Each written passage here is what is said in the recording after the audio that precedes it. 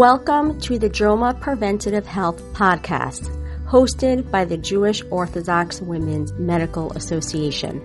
We provide you with up-to-date information on health topics geared towards the Orthodox Jewish community.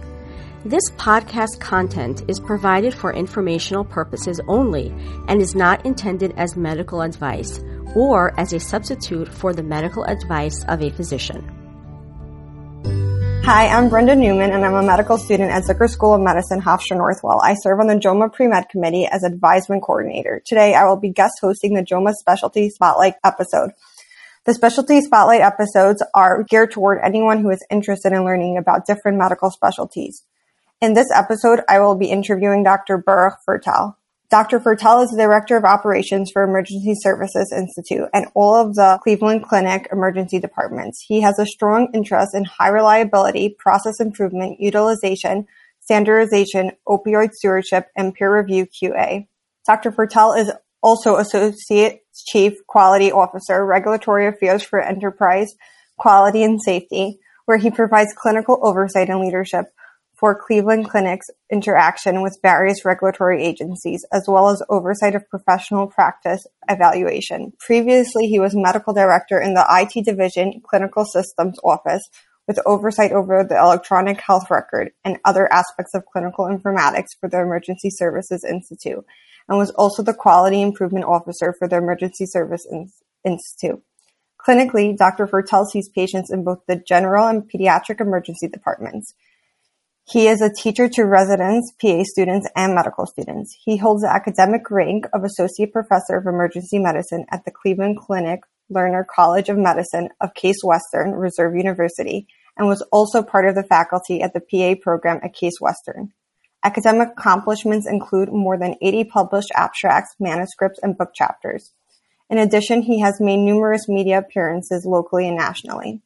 He is an active member of the American College of Emergency Physicians, both nationally and locally, sits on the American College of Emergency Physicians Membership Committee and the American College of Emergency Physicians EM Practice Committee, and is chair of the Ohio American College of Emergency Physicians Government Affairs Committee. Dr. Fertel is also medical director of the Forensic Nursing Program at Cleveland Clinic. Welcome, Dr. Fertel, and thank you for joining our podcast today. Thanks for having me. Wow, that was quite a long introduction. I'm still a regular guy who sees patients, though. My first question for you is, why did you choose medicine, and what characteristics makes one a good fit for a career in medicine? So it's interesting. I can't say that I really chose medicine. I think medicine more fell into my lap. Growing up, my dad was a physician, an OBGYN, very much involved in the community, and that's not something I wanted to do. I actually went to school to be a healthcare administrator or a nonprofit administrator. I got a Master of Public Administration from Baruch College in New York City. And that was really where I was going to be. And by various twists of fate, I wound up becoming an EMT. I wound up teaching EMT classes. And I was interested just as a side gig in becoming a paramedic. And I had just gotten married at the time, and I was having fun doing it. I enjoyed it, but I never thought that's where my career would be. And I wanted to become a paramedic, and I told my wife at the time, oh, yeah, I'm just going to take a few months off, and I'll become a paramedic, and then, I'll go get a real job, etc. And both my mom and my wife staged an intervention one day and basically said to me, boy, if you're going to do this, do it right and stop playing. At which point I kind of realized that I got to get serious. So I decided that, hey, I really do like this medicine thing. Maybe I'll give it a try, even though I never thought I would. I actually was in 9/11 as an EMT, so I had met some of the folks at the place where I matriculated for medical school, NYU, and it became my dream to go to Bellevue, NYU, and to train there, and to go to medical school there. So I went back to school. I went to Queens College at night. For those of you New Yorkers, I'm sure you're very familiar with the Queens College Pre-Med program. So I went to Queens College after my master's degree. I did my science classes at night, just like I'm sure many of you listening to this podcast are doing or have done. And did that. And my dream was to go to NYU. I applied to a bunch of schools in New York, and I got accepted. and it's been a great career. I always knew I wanted to do emergency medicine. It was kind of what I got interested in. We can talk more about some of those specifics in a bit, but it was what I got interested in. I think you asked what makes someone a good fit for medicine. I think the traits that are important for someone to be successful in medicine is diligence, perseverance, and commitment. And what I mean by that is, obviously no one ever wants to cut corners, but when it comes to taking care of other people's lives, you can't cut corners. You can't take shortcuts. You have to be diligent. You have to be committed. Integrity is a must. I mean, if you don't know something, you have to tell the patient, I just don't know. And it's a lot of work. I mean, those of us who've done pre-med know, I mean, these science classes are brutal, some of them. And the first couple of years of medical school are very difficult. And to do a career like this, it means that someone has to be committed, someone has to be focused, they really want this, and this is something they're willing to put the necessary effort in. I think in other industries, one could just get by. When it comes to taking care of other people's lives, and that's really what it is, no matter what specialty you're in, you're somehow involved in somebody's life. You can't just get by. You have to do it completely, and you have to be completely engaged and do it right. And finally, you have to want to take care of people. I mean, if one wants to just pursue a career that is lucrative, I'm not convinced that medicine is the right career for that person. First of all, I'm not convinced that it's as lucrative as people think it is once there's the investment made. And second of all, it has to ultimately be about the people and everything else secondary. That's really great advice. I like that. Thank you. So you were saying that you're going to talk a little bit about your decision to go into emergency medicine. So about that, can you walk us through a typical day for you as an emergency medicine physician and why you decided to go into the field of emergency medicine? The most interesting part about the answer to the question of what is a typical day in emergency medicine is that there is no typical day. And that's what I enjoy most about my job. I never know what's going to come through the door. One day it could be someone with a bow and arrow sticking out of them. The other day, the next day it could be a kid with a cold. It can be someone with a heart attack. It could be someone with a brain bleed. It could be someone pregnant, and everything in between, and it runs the gamut. And oftentimes we don't even get notice about what's coming in. So it can go from sheer boredom to utter terror and chaos in minutes. And that's what's interesting for me, is that walking through the doors, I never know what I'm going to encounter. I would say, though, that probably 10% of the patients I see are truly life-threatening, critical, and most of them are not, and many are even not emergent. So you have to be prepared to do a little bit of everything. Sometimes I'll do primary care, not by choice, but it's what comes through the door. Sometimes I'll take care of critical people and I'll resuscitate them, and in the middle. And you never know what you're going to get. Furthermore, the other thing that's interesting is that I have no relationship with these patients. In fact, when I do have a relationship with them in the emergency department, it's probably a problem because it means they're using the emergency department a little too much. And they have to trust you. You want a patient who's having, ostensibly, if they're ill and need the emergency department, they're having the worst day of their life. You want them to trust you and say, this person, guy or gal, is going to do the best job they can to get me through my illness. So how do you establish a rapport with these people in a short amount of time and convey to them that you're there to help them and help them have a better day? So that's really what a typical day. One day I can intubate a patient, one day I can put a chest tube, one day I can suture somebody, and the next day I can just do abdominal exams and throat cultures for a shift. It all depends.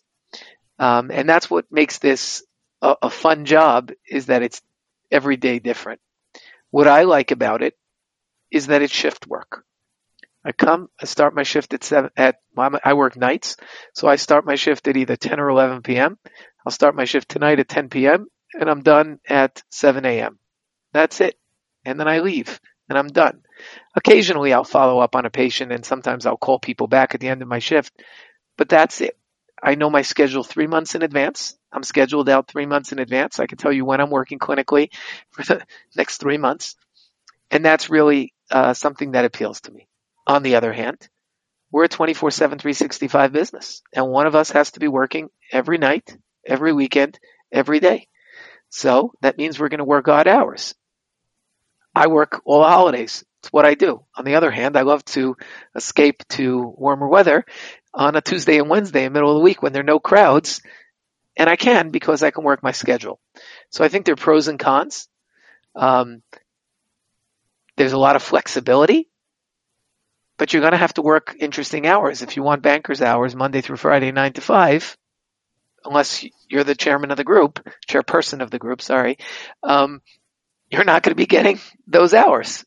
All in all, I enjoy it. I enjoy the flexibility that comes with it. And I enjoy the episodic moments when I can make a difference in somebody's life. I think emergency medicine is very different than all the other fields in the sense of like the shift work, which is, it appeals to people in a sense. It does. People can have, for example, I choose to work nights because I want to be available for my family. And by being able to work night shift, I see my kids every morning before they go to school. I can see my kids in the evening. I have dinner with my kids almost every night of the week. It's just something that's important to me. On the other hand, to do that, I had to be able to say that I'm going to work night shift. So there's balances and there's yin and yang, but to me, it gives me certain flexibilities. I like to learn. I like to learn Torah, so I want to be able to have a steady chavrusa in the afternoons. How do I do that? Well, I work night shift and sleep in the morning. So there's a lot of flexibility. People who want to do other things, people who want to do things on the side. It's very amenable to part-time work. In those kind of with that kind of flexibility, I think it's just a great specialty. And the other perk is, while people put us down for not knowing anything, we know a little bit about a lot, and we know for most specialties what to do for the first 45 minutes. How do I take care of someone for the first 45 minutes in most specialties? That's pretty cool. Also, if they call a doctor on the plane, it's like, that's your field. I mean, generally, it's what we do. We respond to emergencies and we try to help out. So it's a good feeling. My door doesn't stop ringing, especially on Shabbos. But it doesn't ring, it knocks on Shabbos. But, it's a blessing and it's an opportunity to be able to help people. However, I also have the humility to sometimes say, I don't know. Sometimes people come to me with something and say, I don't know. I can tell you it's not life-threatening, but I don't know what that rash is. That's not my strong point, rashes. We need good dermatologists. That's really great. And then with kind of transitioning for advice for patients in the emergency room, it can be difficult for patients that do not have a background in medicine to advocate for themselves because of the hectic environment. What advice would you give to patients visiting the emergency room regarding how to navigate the environment and express their needs and wants?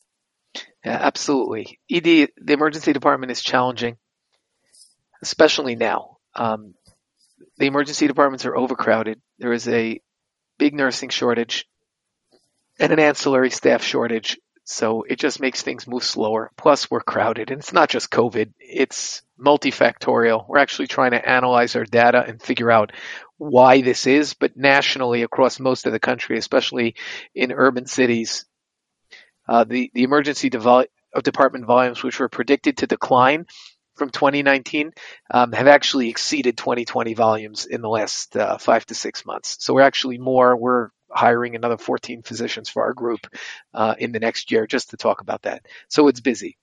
The first thing I'd say is be respectful and be patient. All of us working in the emergency department want to help you. We're not there because we want to torture people or make them wait a long time. And if there's a long wait, it generally has to do with either other patients' systemic failures. And I know it's frustrating, and I completely get it. But if you can't take that out on the staff because most of the time there's nothing we can do about it, and it's just a series of system bottlenecks Now, in my operations role, I try to solve those bottlenecks with our team and try to look for ways, but that's what we think about every day. How can we get patients through quicker? Nobody is deliberately having things take a long time. I mean, the CT scanner may be backed up because 20 people need CT scans. I would say generally, if you're being made to wait, be very grateful and thank God that your illness is not deemed critical enough that you can't wait, because there may be others who are. Bringing a family member with you to a doctor visit, or especially to the emergency department, is so important. When you yourself are sick, sometimes it can be hard to, you're focusing on yourself, you're focusing on your pain, you're focusing on your illness, and you may not be able to ask that other question, or you may not think of something else, or you may not be able to process all the information.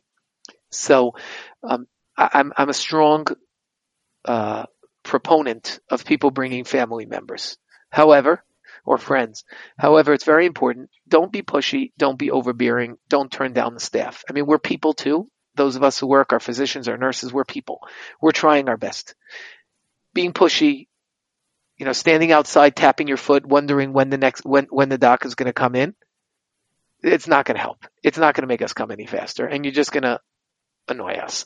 And then no one's going to want to come into your room. Be respectful. Understand that there's a lot going on. And if the hospital didn't staff the emergency department properly, don't take it out on the local staff. They showed up to work. They're there that day. So I think that's one of the things that I would really stress. I'm also a big fan of writing things down. So if you're in the room and you're thinking about things and you come up with questions, write them down and present those questions to the physician who's taking care of you, and feel free to ask. A patient should ask if they don't understand something. They should really ask to have it explained. Say, I don't understand. It's annoying to me when someone comes and tells me their great aunt's grandmother's aunt is a nurse and told me that this is it. And that's the only thing they're willing to listen to. I think as a physician, if people come with questions or ideas, even if it's from Dr. Google, as annoying as that is, I owe them the courtesy to answer those questions satisfactorily and to explain things to them. But be open to listening. Because if you come in with a preconceived notion and you're not willing to listen or consider what's going on, then that's not a therapeutic relationship. The emergency department is not Wendy's where you can have it your way. But I agree there should be conversation. And a physician who's not open to listening is a problem physician. I mean, people come to me and they have ideas. At least listen and explain why you'd consider otherwise. Don't be dismissive. That's something I think is very important for us as physicians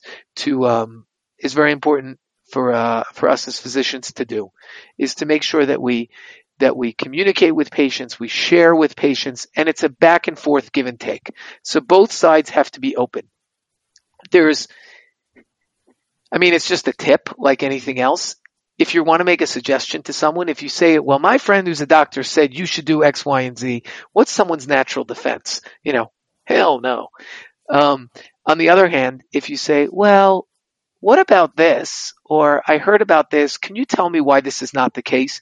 And if you do it in a disarming way, just like you'd have a conversation with anyone else, it really gives a better give and take. But absolutely, no one should leave a doctor's visit. No one should leave an emergency department without the answers to that question. I really like what you said about the writing down questions for when you're sitting there and you're thinking about it. It's something I personally do when I see physicians. I always write down questions. And I know as a medical student, when I see patients and they have all their questions prepared, because even if you know what you want to ask, you could easily forget. And it's just better to just have it written down. The next question I have for you is, can you describe your pathway and evolution in leadership positions? What advice would you give someone who was pursuing a leadership role? So my pathway into leadership was all siyata dishmaya and a series of occurrences that just came one on top of the other. To me, the number one trait necessary for leadership is the desire and the fortitude to work hard and to be committed. And those are traits that you learn in medical school. if one wants to go into leadership because they want to make their own schedule, have time off, and boss people around, that's not really a recipe for success in medicine or leadership, and one will find themselves without followers. I think leaders, by definition, have to have followers, and if the followers don't believe in the leaders, it's not a very good situation. It's often a toxic relationship. The most important thing is to show up and work hard. So I'll just describe my pathway. I came as a staff physician to the Cleveland Clinic in 2013, right after I graduated residency. I always knew I wanted to do something else. I had a master's degree. I enjoyed running things. I was always the guy in yeshiva who ran things, who organized things, who put things together. It's just the way I am. I also think very much about logistics. When I lived in New York City, I used to know the subway map. In the days before we had apps, we actually had real subway maps. I'm not that old though. And I was always fascinated by how things go and how things are intertwined. And when I came to work, I was working for a couple of months and then noticed the problem, and I brought that to my leadership's attention in a respectful way. And they said, what do you propose? And when you come up with a problem, it's always good to have a potential solution. So I said, how about this? And they said, oh, interesting. Let's put you on a committee. So you go to the committee and you show up and you come to the meetings and you are quiet for the first few meetings, and then you speak up meaningfully and you do your research and you read up about the topics. And then all of a sudden people want to include you and they want your opinion. And when you're assigned tasks, you do those tasks and you execute on those tasks. You have a meeting, you send a summary of your meeting afterwards and say, here's what I'm going to do and here's the due date. And by golly, when the date shows up, you deliver and you keep your word. And as an aside, leadership's not for everybody. People have things that are important to them, be them personal, be them familial, be them recreational. I mean, people have things. It's important that if you're going to go into leadership and do it, like everything else, you have to do it 100%. And that's what's recognized. And it's not for everybody. And it's not that somebody is any less of a physician or any less of a person. Some of my most outstanding colleagues, just absolute rock stars, people who I would take my family to Chas v'Shalom in a minute. Those folks have no desire in leadership. They just want to come, do their job, and leave. And when they're there, they're on. But when they're gone, they're gone. So really important to want to show up.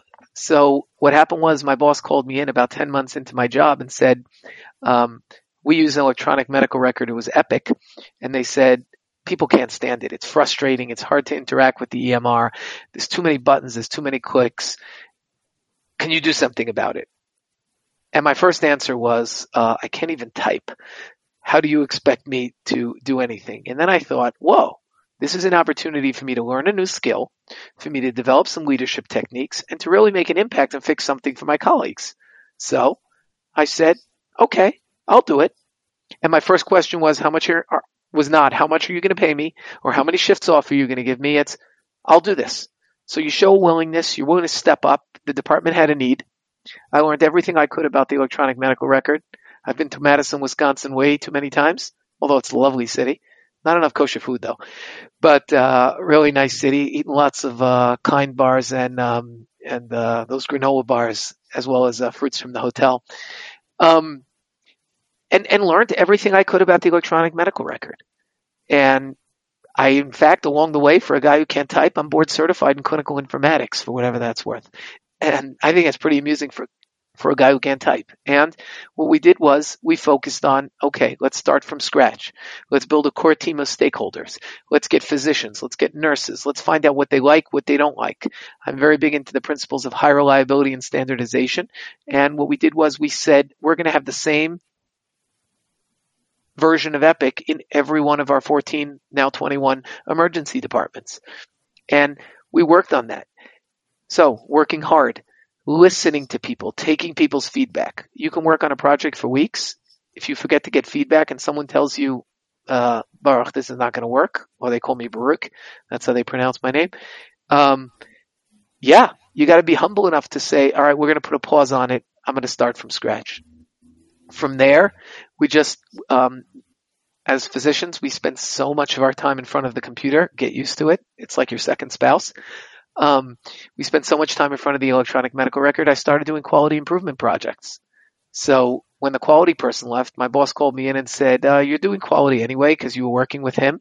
So why don't you just become the director of quality for all the emergency departments? And we came up with some ideas, and we worked to make it safer for our patients and hold our physicians more accountable, et cetera, et cetera. Oh, and in the meanwhile, I always think it's important for one person not to do too much. So I transitioned the role of informatics medical director on to a colleague. We had a great handoff period over 6 months, and that person took over for me.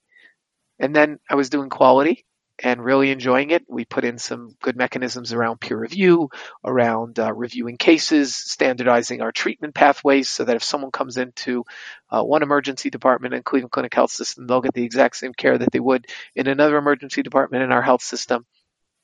Having a great time. And my boss comes to me and says, you're doing a lot of operational roles. We're going to make you director of operations for all the emergency departments. So, great. Now I interact with our colleagues in lab, our colleagues in radiology, our pharmacy colleagues, our nursing colleagues, figuring out how we can get things going. How can we move the length of stay and get people through the emergency department quicker? How can we get patients admitted and not have them board in the emergency department? And that's been great. And then the chief quality officer for the health system a couple years ago reached out and said, hey, you're doing some really good work around peer review, around physician practice, around standardization. I want you to come join my team as associate chief quality officer. So that worked out very nicely. Applied for that job, and I transitioned over my local quality role. And those are the two roles I have now, where I'm associate chief quality officer, and I'm also director of operations for the emergency departments. But what I think has helped me be successful is the commitment. Is my word is my word. People trust me. They know. My boss has told me on more than one occasion, Baruch, if I give you a task, I know it will be done. And that's it. And sometimes I'm working 90 hours a week. People may not see it. I was up till 11 o'clock last night doing work. Now I put my kids to bed, went to learn, came home, and actually I was up till 12. And I was just writing emails and preparing them to send them out because there are projects that have to get done. Some weeks I have less to do. If you set yourself apart as someone who is diligent, reliable, and thoughtful, people are going to want to give you and assign you more responsibilities. And then your colleagues will trust you because they know that you're listened, you're open to their feedback, and you're fair. And I think those are really important traits if one wants to pursue a career in leadership. And it's something I enjoy. I enjoy that balance. To be frank, I would burn out if I were seeing patients 5 days a week in the emergency department. It's a lot of stress. It's a lot. On the other hand, I feel like I have a great balance between administrative, and I look forward to my clinical shifts. In fact, I have one tonight at 10 p.m., and I'm really excited to go in. That's really good advice. I really like that. For somebody going into leadership, I think that's very helpful advice. As far as for like medical students and pre-medical students, if you had to give them one piece of advice, what would it be? I'd say it's the same the advice I would give would really be two things, and it's the two things that I've seen in leadership and all over. It's work hard and be reliable, dependable, and trustworthy. I'll confess my sins now. I could barely break a passing grade on my shelf exams. I couldn't. It's just not my thing. And I still did outstanding on my clinical rotations. And the reason why was because I showed up. There was no drama. There was no complaining. I showed up. I worked hard. If someone asked me to do something, I made it happen. And I did it. And people knew they can rely on me. I recall when I was a medical student, I was on my surgery rotation, and it was during the winter, and I had to leave early for Shabbos. And I probably booked out. I was in NYU, so I booked out of Manhattan probably about 1:30, 2 p.m. And no big deal. I left. And when I got my my surgery evaluation at the end of the month. I got an honors, and they wrote, diligent, hardworking, always present, and some comment about, being the first to come and last to leave. And I'm thinking to myself, I was never there on Saturday. I left early on Fridays, but when I was there, I was present.